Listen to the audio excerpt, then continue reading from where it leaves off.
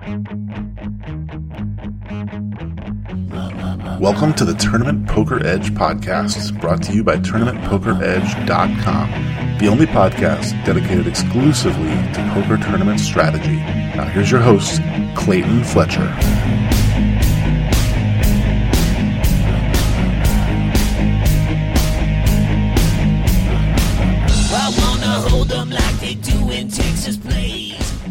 Hello once again, everybody, and welcome to the Tournament Poker Edge podcast. This is your host, Clayton Fletcher. Excited to be bringing you yet another episode. Really feeling the love, you guys. Appreciate all the comments on Twitter, all the ratings and reviews of the podcast. I really feel like people are showing a lot of love, and I'm very happy to tell you that this week it will not be just you and me like it was last time. I know some of you are probably getting sick of hearing me talk to myself in my bedroom. So I want to bring on our guest, and it's our guest from just 3 short weeks ago, back joining us once again. Please welcome back to the program, Jason Smith. How are you, Jason? Good. How are you doing? I'm good. You let me know. I hope you don't mind, but I'm going to tell the listeners that you're not exactly 100%. So have you come down with something? Are you okay? Yeah, I'm fine. I just change of weather. Like, it was like 85 degrees for 3 days in a row, and then it dropped down into like the 60s today. Oh, yeah, that's always so fun. It's just like one of those where like the kids just sort of ran through it, so it's just sort of, hanging with me. Okay, so it's just like a change of weather, but you'll be able to plow through and Yeah, we'll be all right. We'll be all right. Yeah, I cannot subject our loyal listeners to another episode with just my voice for 60 minutes. We're not going to do that to you guys, okay? You get Jason has a very pleasant voice, even with congestion or whatever he's got. But what's funny is we never have 100% of Jason, because last time you were like 5-tabling some kind of ACR series, right? While we were trying to talk to you, and now this time you got the flu or whatever it is. So maybe one of these days I'll have like the full effect. But I'm sure that Jason at 50% plus me has got to be better than just me any day. So, well, you might be overpromising here. Okay, I tend to do that. I do. So, tell us how that went for you that night. You were podcasting with me while competing for millions in the what do they call it, the OSS or whatever?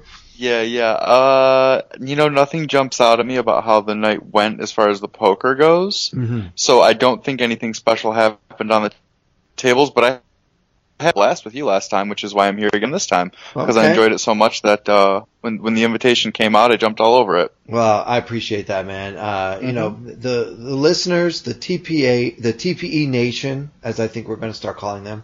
I think I just started calling them that for the first time.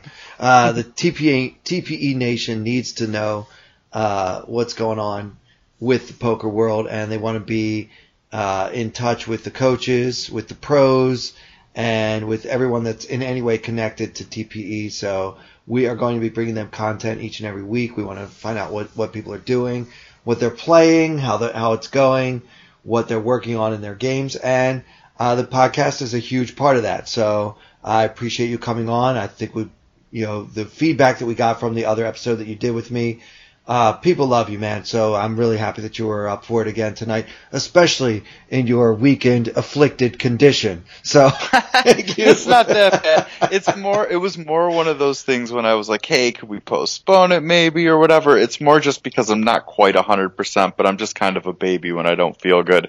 I could be way worse. You it's guys, not that big of a deal. He's doing this for you. He's literally on his deathbed, and he's doing this for the fan base. So you guys better damn well appreciate it. All right. It's more just like I'm just a little bit more sweaty than I'm comfortable with. That's cool. It's completely undetectable to anyone listening how sweaty you are. Great. So I want to get into it a little bit, talk about this new YouTube vlogger who's burst onto the scene. Are you familiar with this Marley Cordero? I know we didn't discuss this beforehand. Do you know who she is and what she's doing? I think that I've caught a couple of her vlogs, if it's who I'm thinking of. You know what? Let me just pull up YouTube and look at my recommendeds because it might be in there. She's making a huge splash. The whole poker world is talking about this girl, Marley Cordero. Yup. I think I'm pronouncing her name right. Yup. Very I attractive have seen a couple girl. of- She's doing vlogs in the, Joey Ingram, Doug Polk style. Was I'm going to go play, and then she tells you what happened. She reviews hands. But what she's getting more attention for is openly talking about how she's looking for a poker boyfriend, how she needs a steak. She even made a funny video about how she went to work at the Spearmint Rhino, which is a notorious strip club in Vegas. She lives in Vegas. She used to model in LA. And I wanted to get your thoughts on her because I know how I feel about it, but I wanted to see what other poker players are thinking since she is getting so much attention, not necessarily for her poker. What do you think? Well, I'll say this. I think I saw the video that was the vlog about, I think it was titled Looking for a Poker Boyfriend. Yeah. Where she was walking through, like, all the casinos saying, yep, I fucked that guy, I fucked that guy, like, that whole thing. I'm sure it's cute or whatever. It's not really my speed. I'm a withered old man, so it's, I could see why the young guys would be into it. Not my speed necessarily, but I'm sure she's good at what she does. She held my attention for the whole video. I watched it till the end, so it's not like I had to shut it off early, but yeah. Yeah, I mean, and that's an 8-minute video, which by today's standards is extremely long. So Yeah. I know. I felt like I was just like, how much time am I investing here? What the hell? Well, yeah. Well, I'm in the entertainment field, as you know, and I like anything that spices things up. I don't think that poker players need to pretend that they are on their best behavior at all times. This young lady is clearly not on her best behavior at all times. Yeah, she seems a little out of line, for sure. And I think it's fun that she is, putting it out there. And obviously she must know that she's going to get so much attention. I can't imagine what her inbox looks like on Instagram from the thirsty poker community, let's just say. Yeah. But on a more serious note, if this kind of draws attention to poker and kind of changes the rules as far as what a female poker player is supposed to be. I mean, she's completely unapologetic about wanting to find someone, basically like a sugar daddy or whatever you want to call it. She needs someone to give her money to play with. When she does actually get into talking about hands, which if you watch the vlog series, she does quite a bit of that. She seems to have, a clue about playing cards. I mean, she seems like she mostly focuses on cash games and, she's not a terrible player. Obviously, I don't think. Yeah, no, she definitely seemed like she knew what she was talking about. Yeah, so she's not some kind of just dumb girl that wants to try to use sex appeal to get into the poker world. I mean, she's clearly studied and she works hard on her game and all that. But I love the fact that she's being unapologetic about, look, I need money. She kind of making fun of the guys in poker, like, focusing the camera on like the schlubbiest looking, like fat guy at the table being like, no, I already been with him. So he's out of it's kind of a silly joke, but whatever. I wonder too, though, cause she's so over the top with it. Yeah. I wonder if she is, if she's just like sort of like making fun of the type of girl she's projecting in her videos. Right, where it's like, is this reality or is it parody? Yeah, I kind of feel like it might be a bit of parody. Yeah. To me, anything that brings a little fun to the game that has gotten so stale, especially like the TV coverage, I think somebody like this, like she's got a sense of humor. She's nice to look at, obviously, but she brings something more to the table than just being a pretty girl who plays poker. I think it's fun. I mean, I'm a fan. I guess I'm a fan. Not that I'm subscribing to all her videos and like I can't wait till the next vlog comes out, but I'm just a fan in general of anyone that's bringing fun to the game, especially fair enough. Yeah, especially when it's not going to really do any damage. Somebody like William Kassouf, his brand of fun to the game was to slow it down and, make everyone complain about how slowly he was playing while he just wants to hear himself talk and do the same 3 jokes 100,000 times on ESPN. I feel like, this actually is fun. because here's a girl that's kind of got a different voice, and it's nice to see. I like it. So, Fair enough. Yeah. Now, what about you? Have you ever thought about entering the vlog space? I mean, you have the name that everybody wanted, Snost and Lost. I mean, it would be such a shame to have that all locked up and not use it full advantage. Well, I mean, if I ever was fortunate enough to do well enough in live poker tournaments down the road, that all of a sudden my name would attract viewers, then maybe I would consider it. Right. But right now I feel like, I mean, you would subscribe to me maybe, and then like 14 other people would, but it wouldn't be much. I just don't think that I have I don't have enough results in live poker on a big stage to sort of warrant an audience. I don't think.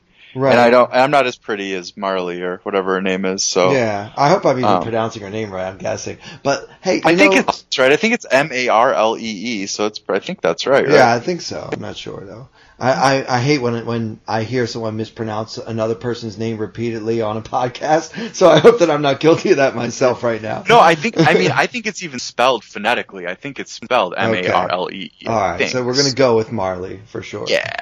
But yeah, I think that some of the backlash she's getting, now she has her share of haters, and I think that some of the backlash she's getting is because she doesn't have your humility. Here you are, a known entity on TPE, a pro that people look up to, and you're saying, I don't think people would want to watch my blogs. I don't think people, I haven't had enough live results to really do stuff like that. And you have I want to earn it first kind of mentality. And now here she is like, hey, I'm a cute girl who plays poker, so maybe I can get some attention. Hey, man, but she has that to sell. I don't have that to sell. Yeah. You know what I mean? Right. No, but she really does, and there's nothing wrong with that. That's just, she has natural genetics or natural biology that she can sell where, I don't have that, right? Well, and that's... I'm not saying there's anything wrong with that at all. It's just it's kind of the fact of the situation, right? Sure. And I didn't mean to put words in your mouth there, but I do notice that there's a bit of backlash for everyone that seems to think it's cool that she's doing that and that she's kind of a fresh voice. I mean, she's definitely a fresh voice. There's no one else like her on the scene. There are an equal number of people that are, who does she think she is? She's not respecting the game, this kind of stuff. Give me a fucking break. Yeah. What does that That's how I feel too. What does that mean? Sorry about my language, but I just think that's just so ridiculous. Yeah, who does she think she is? She's disrespecting the game. Yeah. Have you met poker players, bro? Yeah. That's just how people are. If somebody has any bit of success, there's always going to be people who are going to try and tear it down and make it and minimalize it. And it's I said in the beginning that her sort of brand isn't for me, but that's not because I think she doesn't deserve the attention she's getting. It's just her brand of humor is sort of like the 25-year-old version of myself would have ate it up. Right. Right, but now the 37-year-old version of myself it's not my cup of tea, but good for her. I wish her all the success in the world, you know? But you're all grown up now and you're over it. Right, I got you. Yeah, it's like single guy humor to me. It's like single guys would be, you know what I mean? Attracted to that sort of thing. Understood. Well, here's hoping I never grow up, and I'm going to continue to watch it. I think one thing I would like to see is for Marley to actually have some success. I want to see her make a final table on the World Poker Tour or something like that, where she can actually put herself on the map for something more than just being the sexy girl that does that silly blog. I want to see her do something big so that she doesn't get an Anna Kournikova kind of stigma to her. She looks good, but she never wins, right? We don't want that. So at least one person out here is really rooting for her to do well. I want to see her do well. I think it would be great for the game. Just to call attention, kind of like Danica Patrick did for NASCAR. I mean, I think people started watching auto racing who never would have watched it, but they were just, there was kind of like a feminist message or whatever going on with that. I think it's fun to see how poker can evolve and try to market itself better. because for a while, 15 years ago, poker was as mainstream as it could be, and it looked like it was going to get even more so. And then all of a sudden, as you know, the federal government decided we weren't going to be able to play online anymore, and that kind of dried everything else that was happening up. And we've never fully recovered, at least in the mainstream. You could say, well, the main event had almost a record number of participants, things like that as far as the game is concerned. There are other means of measurement that you could say the game is alive and well. But, I remember what things used to be, and it is not the same at all. Yeah. Fair enough. We're kind of tucked into a corner right now, and I'd love to see someone help us break back into the mainstream and just be a little bit more at the forefront of the public consciousness.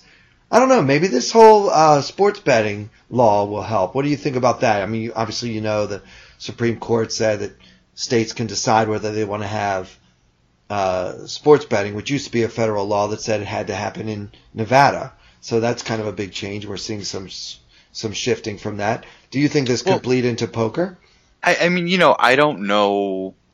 I'm not up on how all of the laws work, but it's sort of, I can make the logical connection that if they're going to allow sports betting and they're going to allow online sports betting, that I can make the jump that I think it makes sense that would open the doors for, a game like poker online. Yeah, and probably all forms of gambling, because what we've seen is they don't really want to differentiate between, this is a skill game, and if you're gambling, you're gambling. So that's the way the government sees it, and that's the way the politicians look at it. No matter how much education the PPA tries to give them, they're like, gambling is gambling. They see slots and poker in the same light, so they have to be cool with all of it, or it's just not going to push through, right? Absolutely. Yeah. Okay. So, cool. Yeah. I like to start off the podcast every week by kind of, what's going on. And this Marley girl is getting a lot of attention. So I figure we should give her some more. I definitely wanted to get your thoughts on that. So thank you for indulging the unexpected questions about a 25-year-old vlogger. I'm just glad that I accidentally ran into one of her vlogs. Just it popped up in my YouTube recommendeds. Probably earlier this week. It wasn't that long ago. It was a few days ago. I'm just because if it hadn't, I wouldn't even know who you were talking about. Right. Right. And then it wasn't on my radar at all. It just happened to be I was like, oh, what's this blog? It popped up on my recommendeds, and I was like, all right, let's check it out. You know what? If that had happened, we could have just paused this. I could give you a minute to check it out, and then we could talk about it, and you could still come off like the expert you just did. So don't worry. Nice. All right. So, do you have any poker hands you want to get into? I know people, they want to hear strategy. They don't care what we think about Marley. They want to learn how to play this game better. So, did you happen to have time to look anything up? If not, I have a few. I do not. I did not come prepared with any hands this time. Okay. I apologize for that, but no, I don't. That's okay. Those who listened last week know that I recently participated in the Isle Poker Open in Pompano Beach, Florida. So I have a couple of hands from some tournament events that I played down there. I think we have a few spots here to discuss and kind of get maybe into with you not only the spots themselves, but just kind of general approach to tournaments. So, yeah, why don't we get into it? Sure.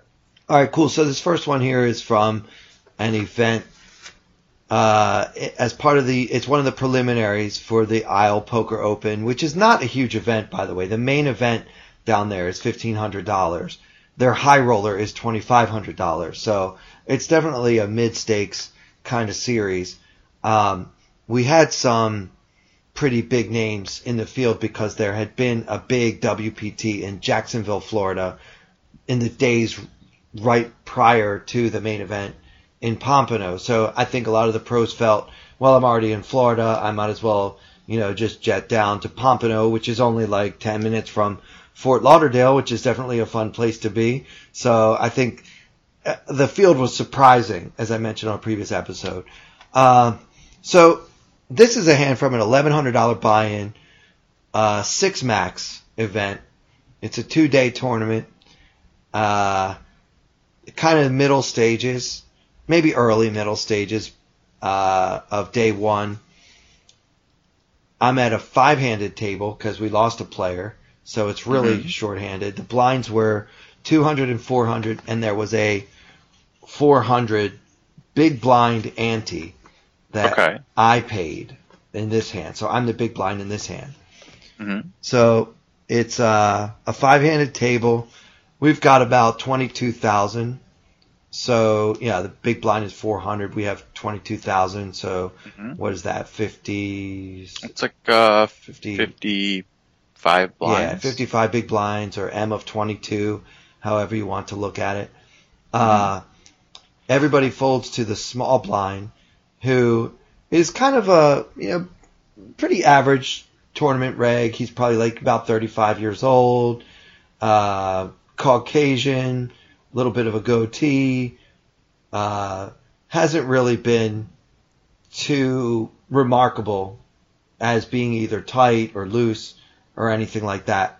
If anything, I would say he's probably just about, if he had HUD stats, I know you're an online guy, so if you could put HUD stats on a live player, he would probably have like average player HUD, right? So nothing really stands out. Sure. He opens from the small blind to 900, and I am in the big blind holding king of diamonds, 4 of diamonds. I don't think we can fold. So what do you think about calling as opposed to raising? And if we do raise, what do you think we should make it? I think it's an okay hand to raise. I probably would just call with position here, but if we did raise, I'd probably make it around 3,000. Okay. All right. So what's better? Before I reveal what I did, I wanted to get your thoughts on whether you think. Well, how do you balance whether you should raise a suited king? What hands would you raise if you don't raise this one? Kind of give me an idea of how to range myself here. Yeah. So I think personally in this situation when we're blind versus blind and the small blind is raising into us, I would rather 3-bet a really polarized range. Like, all of my hands that I'm basically going the distance with. Like, how many chips did our villain have here? That's a really important question. I should have told you ahead of time. He's got us covered. He's got about 28,000. Okay. Yeah. So we're playing like 55 blinds effective here. Yeah. So I think I would want a 3-bet a range that's something like ace queen plus and like jacks plus or tens plus, and then have hands that don't flop very well, but could be the best hand, like king 7 offsuit or ace 6 offsuit, and make those my 3-bet bluffs, right? Like hands that can take it down a fair amount, but we don't really want to, like, calling in position doesn't really offer us very many opportunities to win post flop, because it's just not a flop that not hands that are going to connect with the board well enough, often enough that allow us to make a whole lot of chips. So turn the hands that could be the best hand but don't flop well into bluffs is sort of how I would approach that spot. I like it a lot. So basically, I have a king 4 suited. You would prefer 3-betting with king 4 offsuit just because it's so much harder to have anything on the flop. Yes. When you're offsuit. All right. Yeah, and because our range is polarized, I would go for a large sizing. Like I think I suggested 3.1 or so. Like, and I think anywhere from like 3 to 3.5x is really a good sizing here. So yeah, because we're gonna have a very strong range, and then some hands that we're not really looking to get calls. So we either want to have max fold equity or get max value from our big hands, Sure. I like it a lot. I did choose to 3-bet here. Okay. I think now that we talked about it, I kind of like 3-betting more with an offsuit king 4. My rationale was I could quite well have the best hand, but again, it's kind of hard to flop anything you're too proud of with king 4 I mean, I am suited, so there's a little chance I might get some diamonds. Well, I'll say this, I don't think that 3-betting with King 4 is a mistake, but if you're asking me what strategy I like there personally, it's the one I said. It doesn't mean that I think that they're, 3-betting King 4 suited is going to be better than 3-betting King 4 off, in a vacuum, because King 4 suited is going to offer you more semi-bluffs with flush draws, stuff like that, right? So it's not like a terrible hand to do it with, by any means. Yeah, but I definitely see the case for flatting it, too, so... I thought this was kind of an interesting pre-flop spot because I feel like I'm probably going to take it down a lot with this play, and I don't feel like I'm losing that much by doing so. It's not like I can, I feel like if you do this with a hand like pocket fours and you lose your opponent, you risk possibly not being able to win a big pot when you flop a set. So in those cases, it's better to just call. Or maybe if I had like an ace 4 suited, it's a fun hand to call because, you can flop so many flush draws, straight draws, and a lot of them are to the nuts. So, I guess that was kind of my thinking, is that I prefer flatting with those hands. But I definitely see what you mean. So, I make it 3,000. So I'm in the ballpark where you thought the sizing should be. Mm-hmm. And my opponent tanks for probably about 40 seconds, and then he finally calls. So, we see a flop. We have the king of diamonds, 4 of diamonds. There's 6,400 in the middle. Yeah, that's right.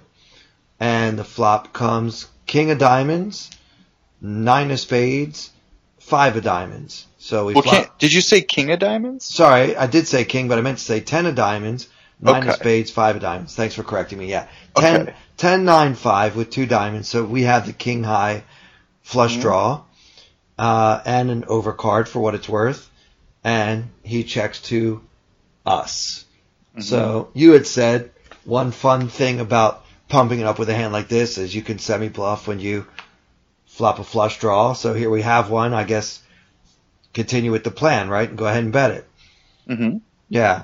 So what kind of sizing do you prefer here? I like at this stack depth a very small size, right? For a couple of reasons. One, it allows us to double barrel fairly often when we get called. And if we get raised, we will likely have some fold equity to get it all in, right? If we make it big here, say we bet like 5K or 4,500 into 6,400, and then he raises to 15K, we don't have any fold equity, and we end up just like either calling it off with king 4 of diamonds with just a naked flush draw, or we end up folding a lot of equity with a flush draw, right? And neither of those situations are good. They suck, right? They're just really bad spots to be in.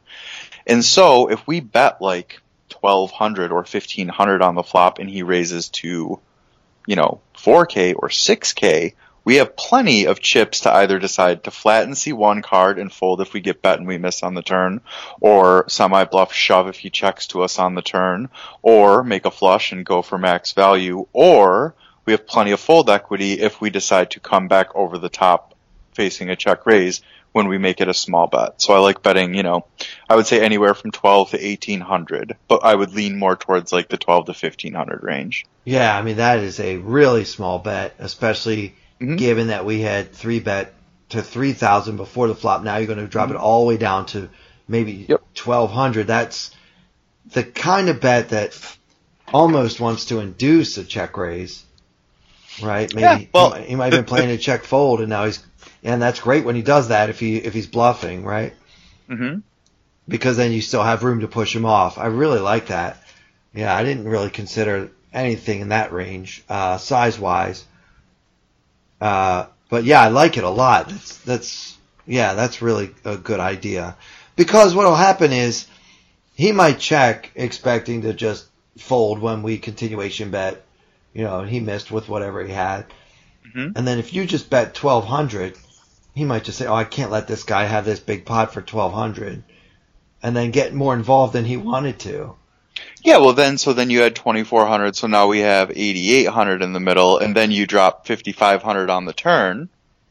Right. So he could call, or he could even check raise the flop. Yep. and then you could shove on him, and now he's in a really bad spot. Mm-hmm. Yeah, or he can call, right, and then you can just double barrel. Yep. Yeah. And you can double barrel comfortably. Think about this. Like, think about if you bet like 3,500 here, right? So we start with 22,000. Now we're down to 19,000, and then you bet 3,500 into 6,400 on the flop. So now we're at what? We're at 15,500, and we bet 35. So we bet 3,500. We have 15,500, and now there's going to be like 13K in the pot, right? Right. So think about what that does to our flexibility on the turn. Like, now all of a sudden, we have to either jam the turn or check back and hope we hit. We're just in a really shit spot on the turn where it's like, I think the best play would be just double barrel. If you're going to play it for that size on the flop and you get called, you just got to like keep repping the big hand and go for broke there on the turn with your semi bluff. I think checking back would be a huge mistake if you play it for that sizing. Anyway, I'm sort of rambling on about the different sort of ideas of what can happen, but that's why I like such a small bet. It just allows us more flexibility, more streets to play. It allows us to, like, if we do decide to check back the turn, we haven't over-invested post-flop, and we still have plenty of chips behind, that we're not sort of, like, giving up on a huge pot. We're giving up on a medium-sized pot or a small pot, compared to our stack size. Sure. Fair enough? Yeah, I mean, this is great. And this is, to me, the value of being able to do a podcast with, someone who thinks about the game the way you do. I didn't even think about possibly doing a very small bet on the flop. I figured, look, I flopped a flush draw. I need to bet enough to get this guy to fold. And, and if he calls, then I still have equity and I can shove the turn. Mm-hmm. But, you've set it up with this small bet. You might be able to triple barrel.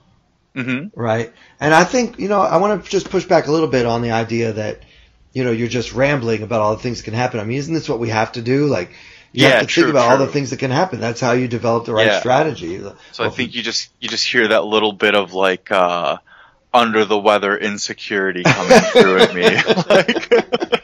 Yeah, no. We'll call it under the weather insecurity, okay? That's what we'll stick with that, okay? Yeah.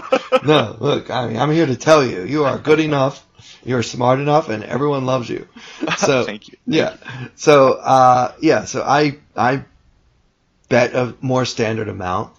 I bet 35, about half the pot, a little bit more actually. And, I got check raised to 9K. Yeah. So this is exactly what you said. Now I'm in this horrible spot. This fucking spot, right? It's like, do I want to fold? I'm sure I have a lot of equity in the hand. Yeah, you do have. I mean, you're gonna have you're definitely gonna have a reasonable amount of equity in this hand when you have a flush draw. But now you don't have any fold equity, or at least no perceived fold equity. You'd have to have just a stone air bluff, but he's a very straightforward reg, right? Yeah, I mean, that was my read on him. Yeah. We basically called him like the 18-15-6 guy, right? The average stats, just your straightforward, like very ABC reg, so he's probably just has a hand here, right? Yeah. And so I think we just have to make a discipline. We've played ourselves into a spot where we just have to fold out a lot of equity, I think. Yeah. That sucks so bad. I mean, I was trying to range his check raising to 9K range. I thought he could have like a queen jack, which I'm actually ahead of. I thought there might be other flush draws that I'm beating. Well, there could be a couple of those, but he did raise and then call a 3-bet. So, like, what flush draws exactly do you think he might have when the 10 of diamonds is on the board? What was the other diamond? I know there was a 10 and a 9. The 9 wasn't a diamond, though, was it? Right, the bottom card, the 5. The 5. Okay, so the 10 and the 5 were diamonds. So that means what? He has, like, 9-8 of diamonds, which is a pair and a flush draw that has his beat. Yeah, and could play this way. 8-7 of diamonds has an open ender and a flush draw. He has more equity than us. Well, actually, he blocks our flush draws. He doesn't have more equity than us. We still have the best hand there because we block his flush draws. Yeah. But he's got a lot of equity with his straight outs still and his pair outs. Right. So let's think of what other diamonds he has. Like, he could have queen jack, but what other queens does he have that are 2 diamonds? diamonds. Right. He just doesn't have that many combos of diamonds, and yeah, he could have queen jack once in a while, but mostly this is just going to be like sets and like playing ace 10 kind of fast, or maybe he just called pre with a big pair and is deciding to go for broke here, you know? Yeah, I felt like he could have a big pair. I thought he could have ace 10. Yep. I thought he could have queen jack. He could have diamonds, but as you say, there aren't that many combos, but there are some. I thought he could have a pair and a straight draw. He could have a pair and a flush draw, or possibly just a naked straight draw with queen jack or 8-7. Yeah, I thought that whole range, I didn't feel comfortable folding because there's enough in that, in his range that, versus that range we just described. I have so much power. Mm-hmm. But if I don't fold, then what do I do? Right? Do I want to call? No, you would just get it all in. Yeah, you just got to get it all in. You just got to get it all in here. Yeah. And it's like, okay, so we're getting in, 20, or we're getting in 19K to win 19 plus 64, so 25.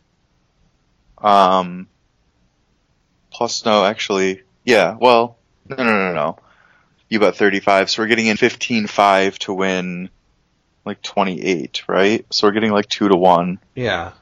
We could, should I pull up an equity calculator and put it through? Yeah, you definitely could. I feel like I have enough equity against a lot of the range we just said.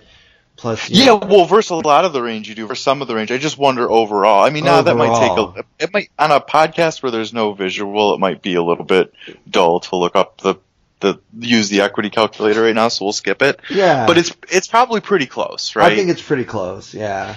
So, I wasn't like a fist pump shove, get it in, like, love my life against everything he could possibly have. Because like you say, he could even have a set.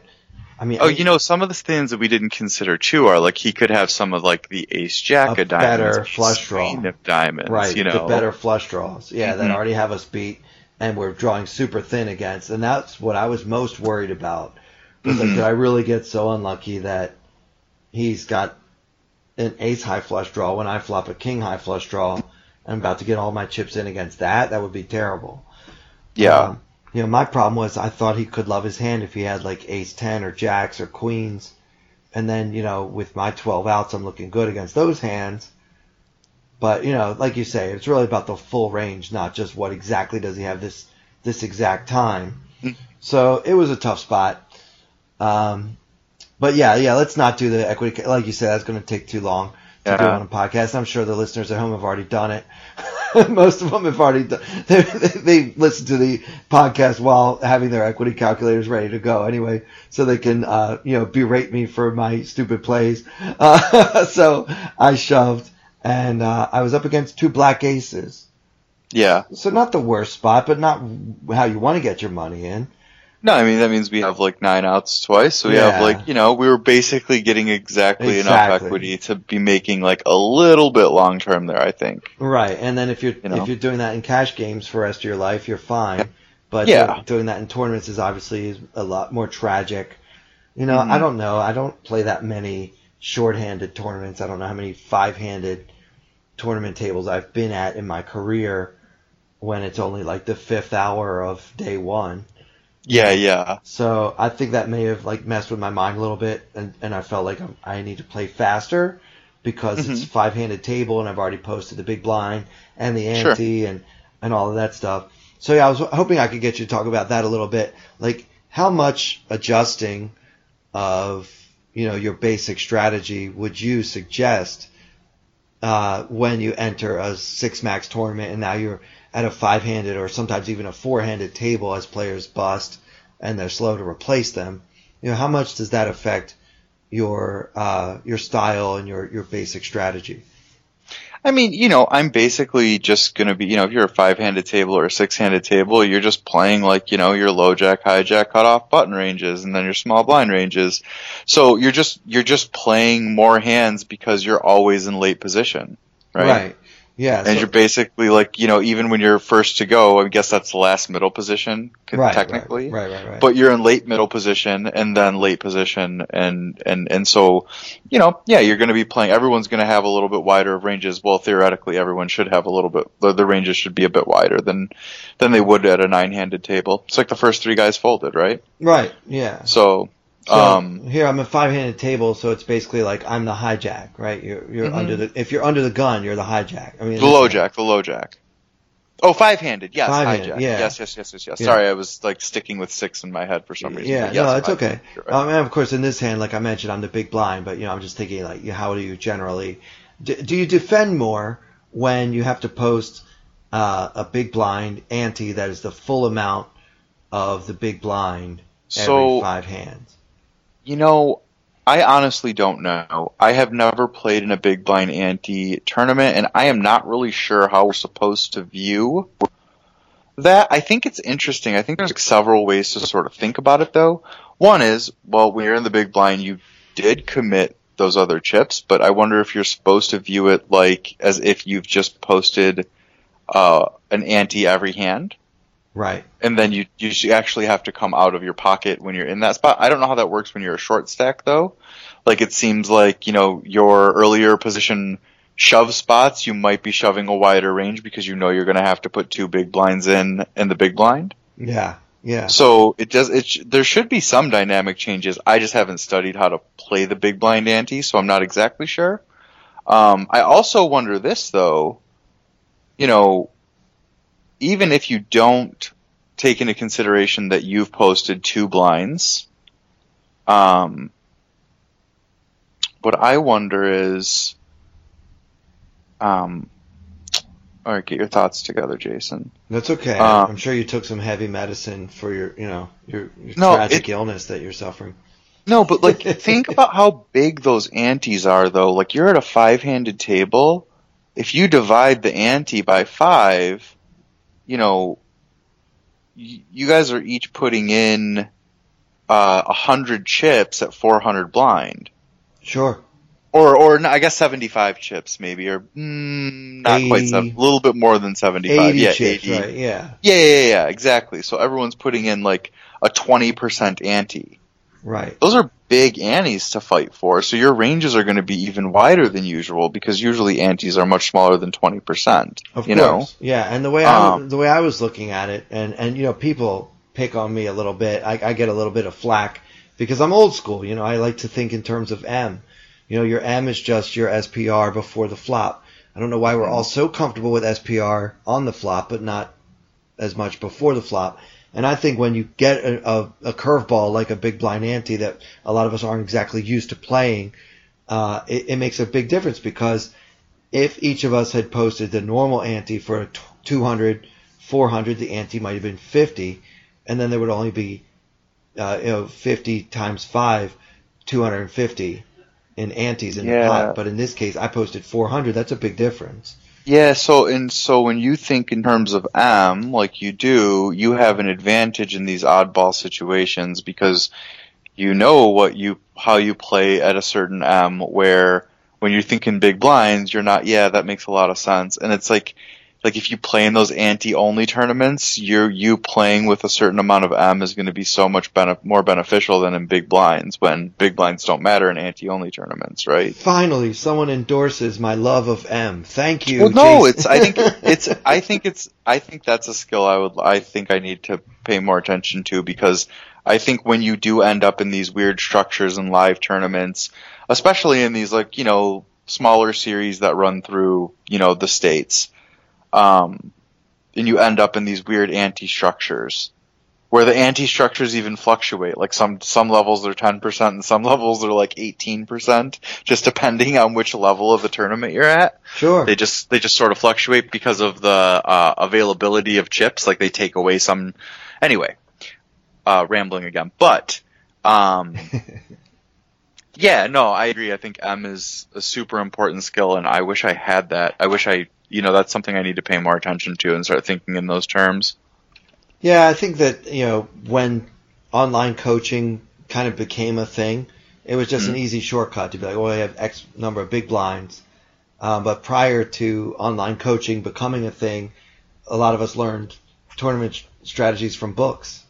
And most of those books talked in terms of M because it was just a more exact measurement of how many times I can go around the table, right? M tells you how many times you can go around the table before you get blinded off, assuming the blinds don't go up and you don't play any pots. Whereas your number of big blinds doesn't exactly tell you that because it doesn't account for the antes. And how the antes can change based on how many people are at the table, or just that some tournaments they have a structure where the ante is really large, or just different variables that aren't considered when you're just calculating your number of big blinds. So yeah, I will keep pounding the table on how important M is, and it's nice to have at least one pro who's at least somewhat on my side on that. Yeah, no, I think I totally am. Good. Thank you. Thank you. All right, so we have time. Do you want to do like one more hand that I played in Florida?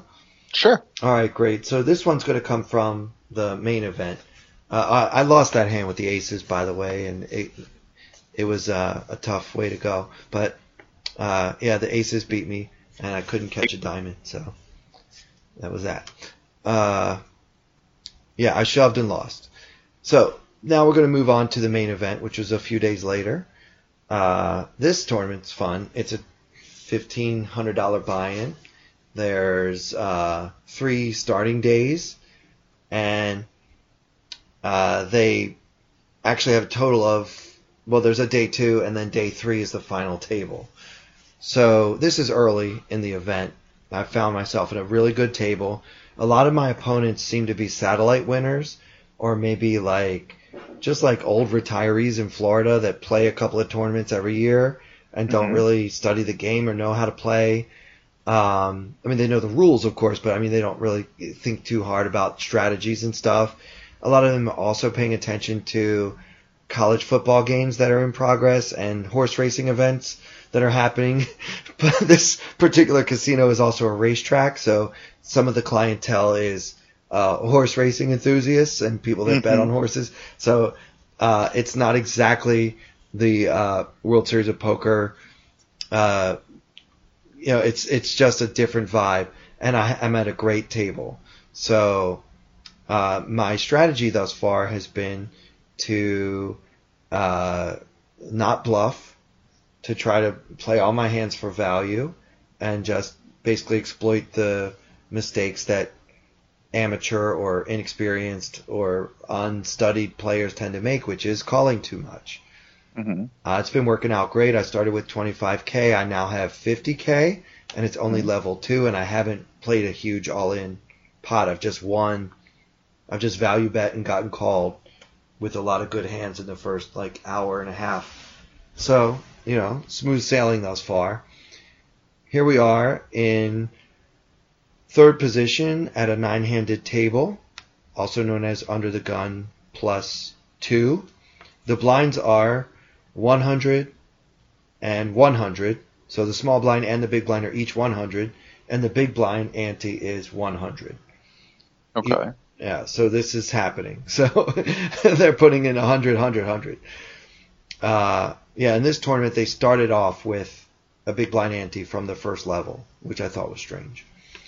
Anyway, we have 50K. We're in 3rd position with ace-queen offsuit, and our first 2 opponents limp in for 100 each. Okay. So and it's not like what you're playing on ACR at all. So what should we do? I'll certainly raise, and probably make it 600 or 700. Okay. Yeah, I think it's pretty uncontroversial, that opinion. That's what I did too. I made it 600.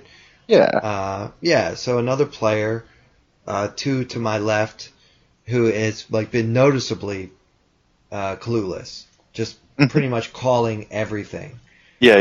Yeah, so he just calls. He's playing some bingo. Yeah, right on. He's calling to see the flop every single time. It doesn't matter what you make it. He's going to see every time that the flop. dealer gets ready to pull the flop down, he's rubbing his hands together, come on, baby. Yeah. So he's into it. He's in it to win it.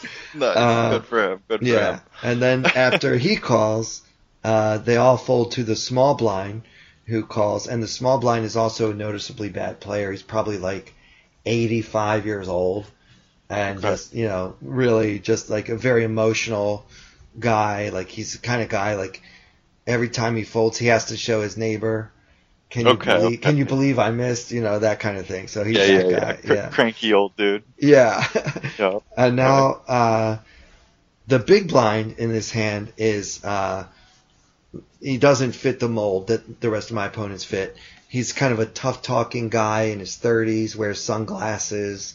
Oh, and yeah, he's like that guy. Like, he's kind of like got a certain amount of disdain for everyone at the table and maybe everyone in the world. Nothing makes me happier than busting a guy like that in a tournament. He's like, if you were going to paint a picture of who does Jason want to bust in a tournament, you just describe that guy to a T. Yeah, he's pretty hateable. Yeah. So see you later, bro. Yeah. So he makes it 2,700 from out of the big blind. Oh, okay. Now I've been playing at this table for a couple hours. I think this is maybe the first or second 3-bet that I've seen like all day. So it kind of got. Is he 25K deep or so? He was a little more. Yeah, he was about 30. Okay. Yeah. Yeah. So he's put in like almost a 10% of his stack here. Mm-hmm. And the first two limpers fold, and now it's on me. And you got Splashy McGee and Cranky whatever behind you, right? Yeah, well, Splashy is on my left, and the other one is to the small blind. Yeah. I'm just trying to think of who's left in the pot. Yeah. I mean, this is such a fucking stupid spot. I mean, I would probably just call here a lot. I could see an argument for a fold. I almost would never 4-bet because he's probably just not going to be 3-betting light here all that often unless you have a read that he would do that. But it seems like he's in the big blind. There's a lot of money already in there. He would just want to take 3 cards and see a flop with most of his hand. So his raise is going to be pretty strong. But I just think you're likely to get 4 ways at 2,700 each. And like you have a chance if you flop really well to win a massive pot here. So I can see an argument for a call or a fold, I think. Yeah, I didn't really consider 4-betting. To me, I considered it, of course, but I kind of ruled it out pretty quickly like you did. Mm-hmm. I felt like my choice was between folding and calling. And I think the case for folding is just I don't close the action. Obviously, people in Florida do like to slow play their aces, as we saw 2 days ago in the other tournament I just described. So it's possible that one of the old guys on my left, who is now waiting, could wake up and then suddenly put in a 4-bet. It's kind of a minor consideration, but I don't close the action, so I can't guarantee that by calling I'll see a flop. I think another reason to fold is just I'm at such a good table. I don't need to be putting myself into any difficult spots at all.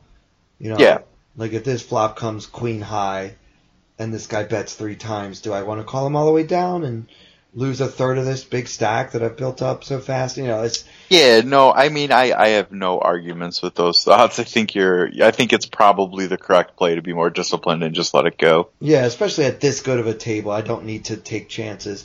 But, in the moment, I was thinking about, I could play a really big pot with, I'll be in position against the guy that kind of knows what he's doing, and I'll also have a strong enough hand to see a flop. I kind of talked myself into calling, but even as I was calling, I was like, I should probably just fold this, but I couldn't resist, as we say. So I put in another 2,100, and let's see, the guy on my left folds, and he folded. He folded. Oh man, I would have lost a lot of money to you if you had bet me. Does this guy call or fold? I couldn't believe. He's calling easy. I thought 100% he's calling, but the small blind, the really old guy, did call.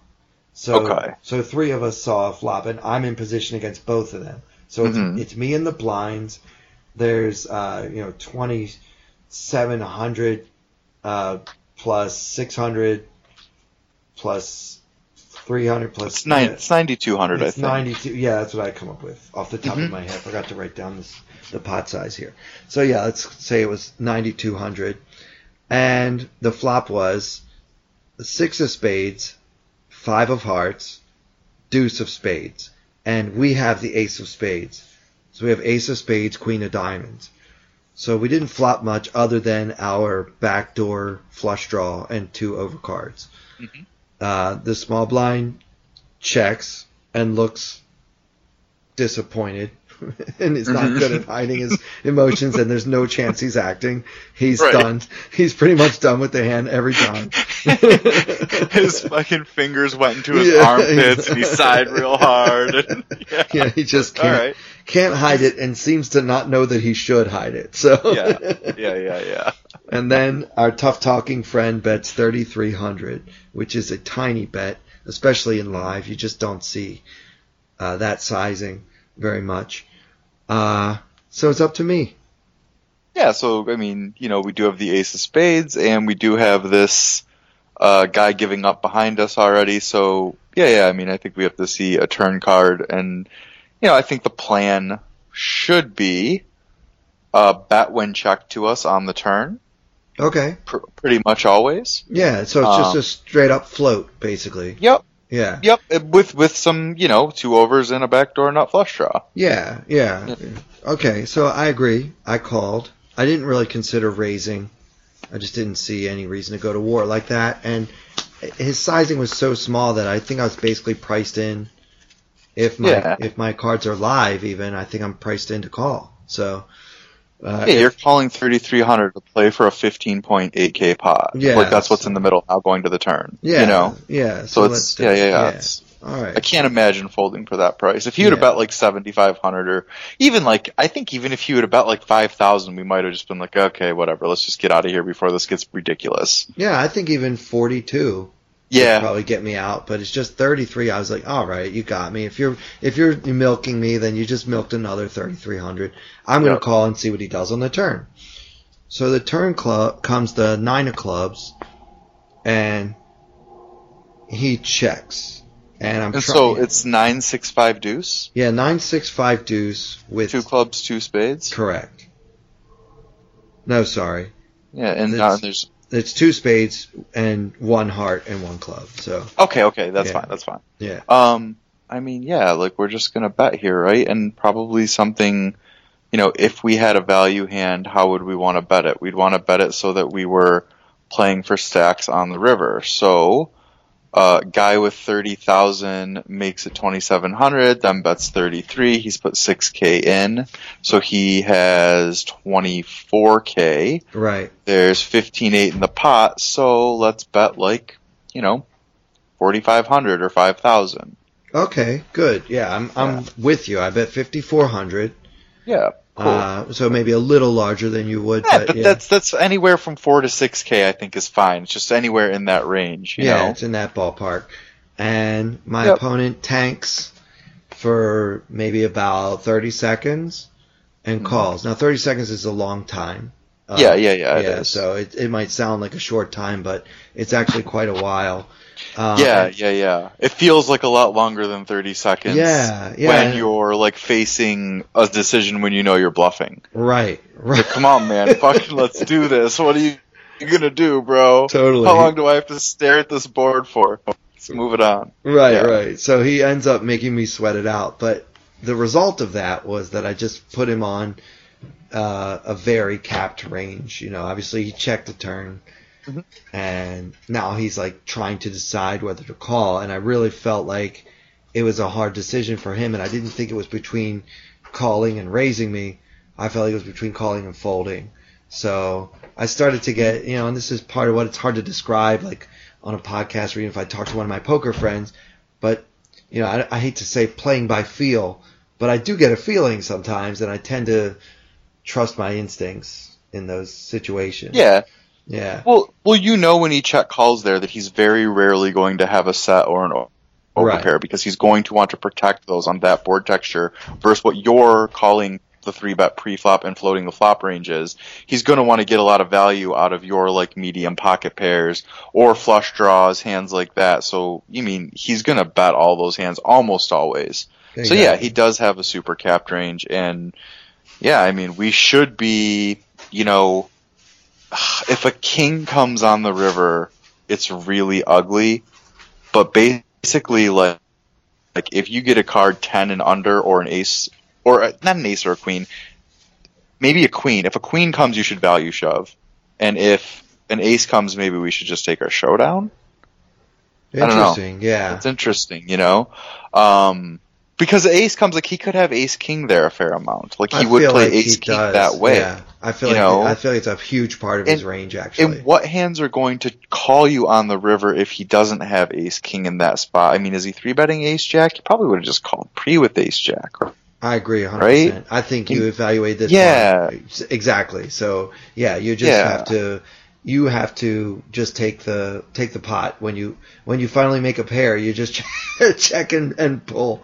That's it. Yeah, well, not if it's the queen though, because if it's a queen, he's not gonna. We already ruled out over pairs. Right. And it's so he's not gonna have a set of queens. He's not gonna have kings or aces. Sure. So a queen, we could go for a value shove if he has a hand like say pocket eights on this board, and for whatever reason wants to believe that we missed our flush draw. Agreed. We could still get some value like with a hand like that, and we don't want to have all bluffs here.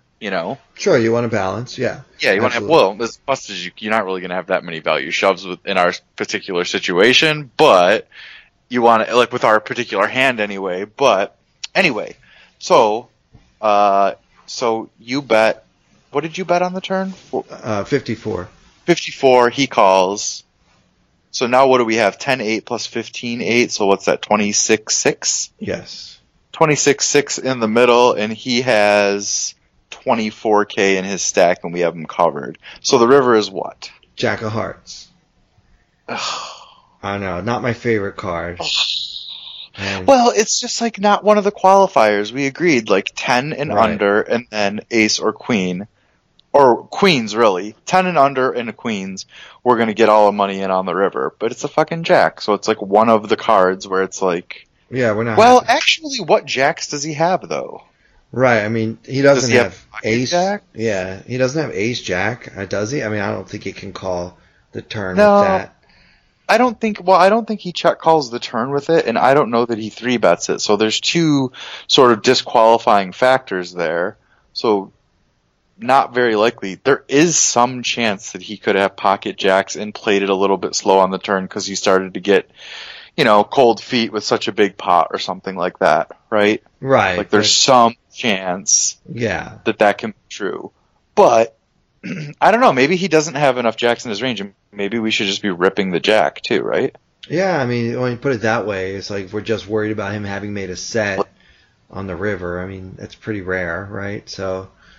Yeah, it's pretty rare. We've ruled out sets earlier in the hand. He's probably just has a hand that's like literally ace king, man. He probably has ace king. Yeah. That's probably exactly what he has here, and so we should just rip it in because he can't call you with ace king here. I mean, he just can't. And we can't win by checking, so he checks immediately when the jack hits, which also kind of helped me make the play. But I didn't rip it in. I only put in 13-6. I don't know what I'm going to do if he check raises, but I just don't think he's ever check raising. I thought it would look less bluffy if I just bet half his stack. I don't know. Is there anything to even talk about with that? Is it silly? Well, so, I mean, I don't know. People have different ideas about what different sizes will gain them in those situations. I basically am going to say this. Like, if he's going to call it off there for if we have a value hand in that situation, right, and he calls 13-6, is he not calling for 24? Right? So it's like when we have a value hand, we should always be shoving for just about a pot size shove on that river, unless it's like we think we're up against a very capped range versus a player who's not going to turn hands into bluffs, and we want to bet something really small on the river for value. I guess once in a while, exploitatively, you can do that. But I think theoretically speaking, we should basically just have all jams on the river, whether we're bluffing or value betting. And I personally would jam here if I was going to bluff, but, I'm sure you can come up with an argument why 13-6 is okay or why 8,500 might have been okay. Just for me, for the way I play poker, it would be a jam. but I'm open to, the other ways of doing it can be okay too. Yeah, I mean, the only good thing about not jamming is when he does hero call, then we still have a stack to try to get back in the tournament, I guess, but it's... Well, but then there's the argument, does he hero call for his whole stack, or is he hero calling because he's going to have, 12k left or 11k left or whatever? Right, that's what I was going to say. Like, he could have the same rationale for calling. Well, if I call and lose, I still have my stack. Yeah. Right? So, you live by the sword, you die by the sword. Well, anyway, he does fold, and he took a while to do so, and then he said that if I had shoved, he would have called. But I don't know if I believe that. That doesn't even make any goddamn sense. That's the most ridiculous thing when people say shit like that. This is the kind of stuff you hear at the table. Oh, right? You would have called for a worse price because obviously. And he also claimed to have pocket kings, which I also don't believe. I think we figured out he pretty much has ace king every time here. Yeah. Did he have his shades on when he told you that? He never takes them off. He never takes them off for any reason. Of course he doesn't. Yeah, sure you had pocket kings, buddy. Sure you did. Yeah. So that was kind of a fun one. Yeah. All right. Well, I think I've taken up enough of a sick man's time. And Jason, I want to thank you again for participating in the podcast. I hope you enjoyed it.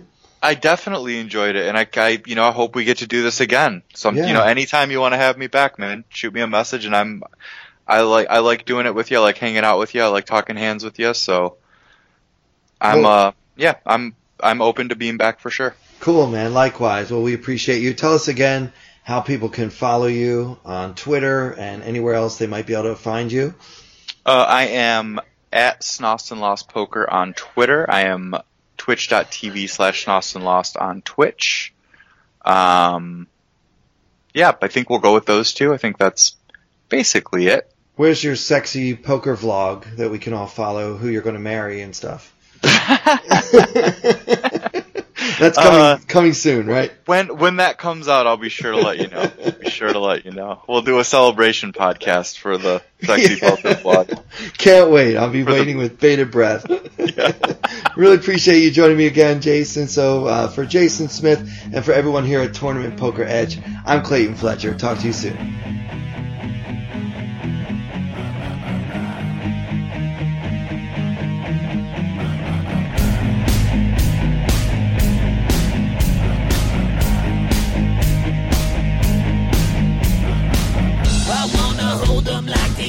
Texas, please. Fold them, let them hit me, raise it, baby, stay with me. Luck and intuition, play the cards with base to start. And after she's been hooked, I'll play the one that's on her heart. Oh, whoa, whoa, whoa, whoa. I'll get her heart, show her what I got. Oh, whoa, whoa, whoa, whoa. I'll get her heart, show her what I got. Carry mine, no she can't read a mile, hold the face. She's got to love nobody. Carry mine, no she can't read a mile, hold the face. She's got to love nobody. Poker face, poker face. Poker face, poker face. I wanna roll with her, a hot pair we will be.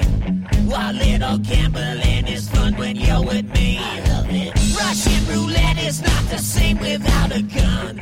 And baby, when it's love, if it's not rough, it isn't fun. Oh, whoa, whoa, whoa.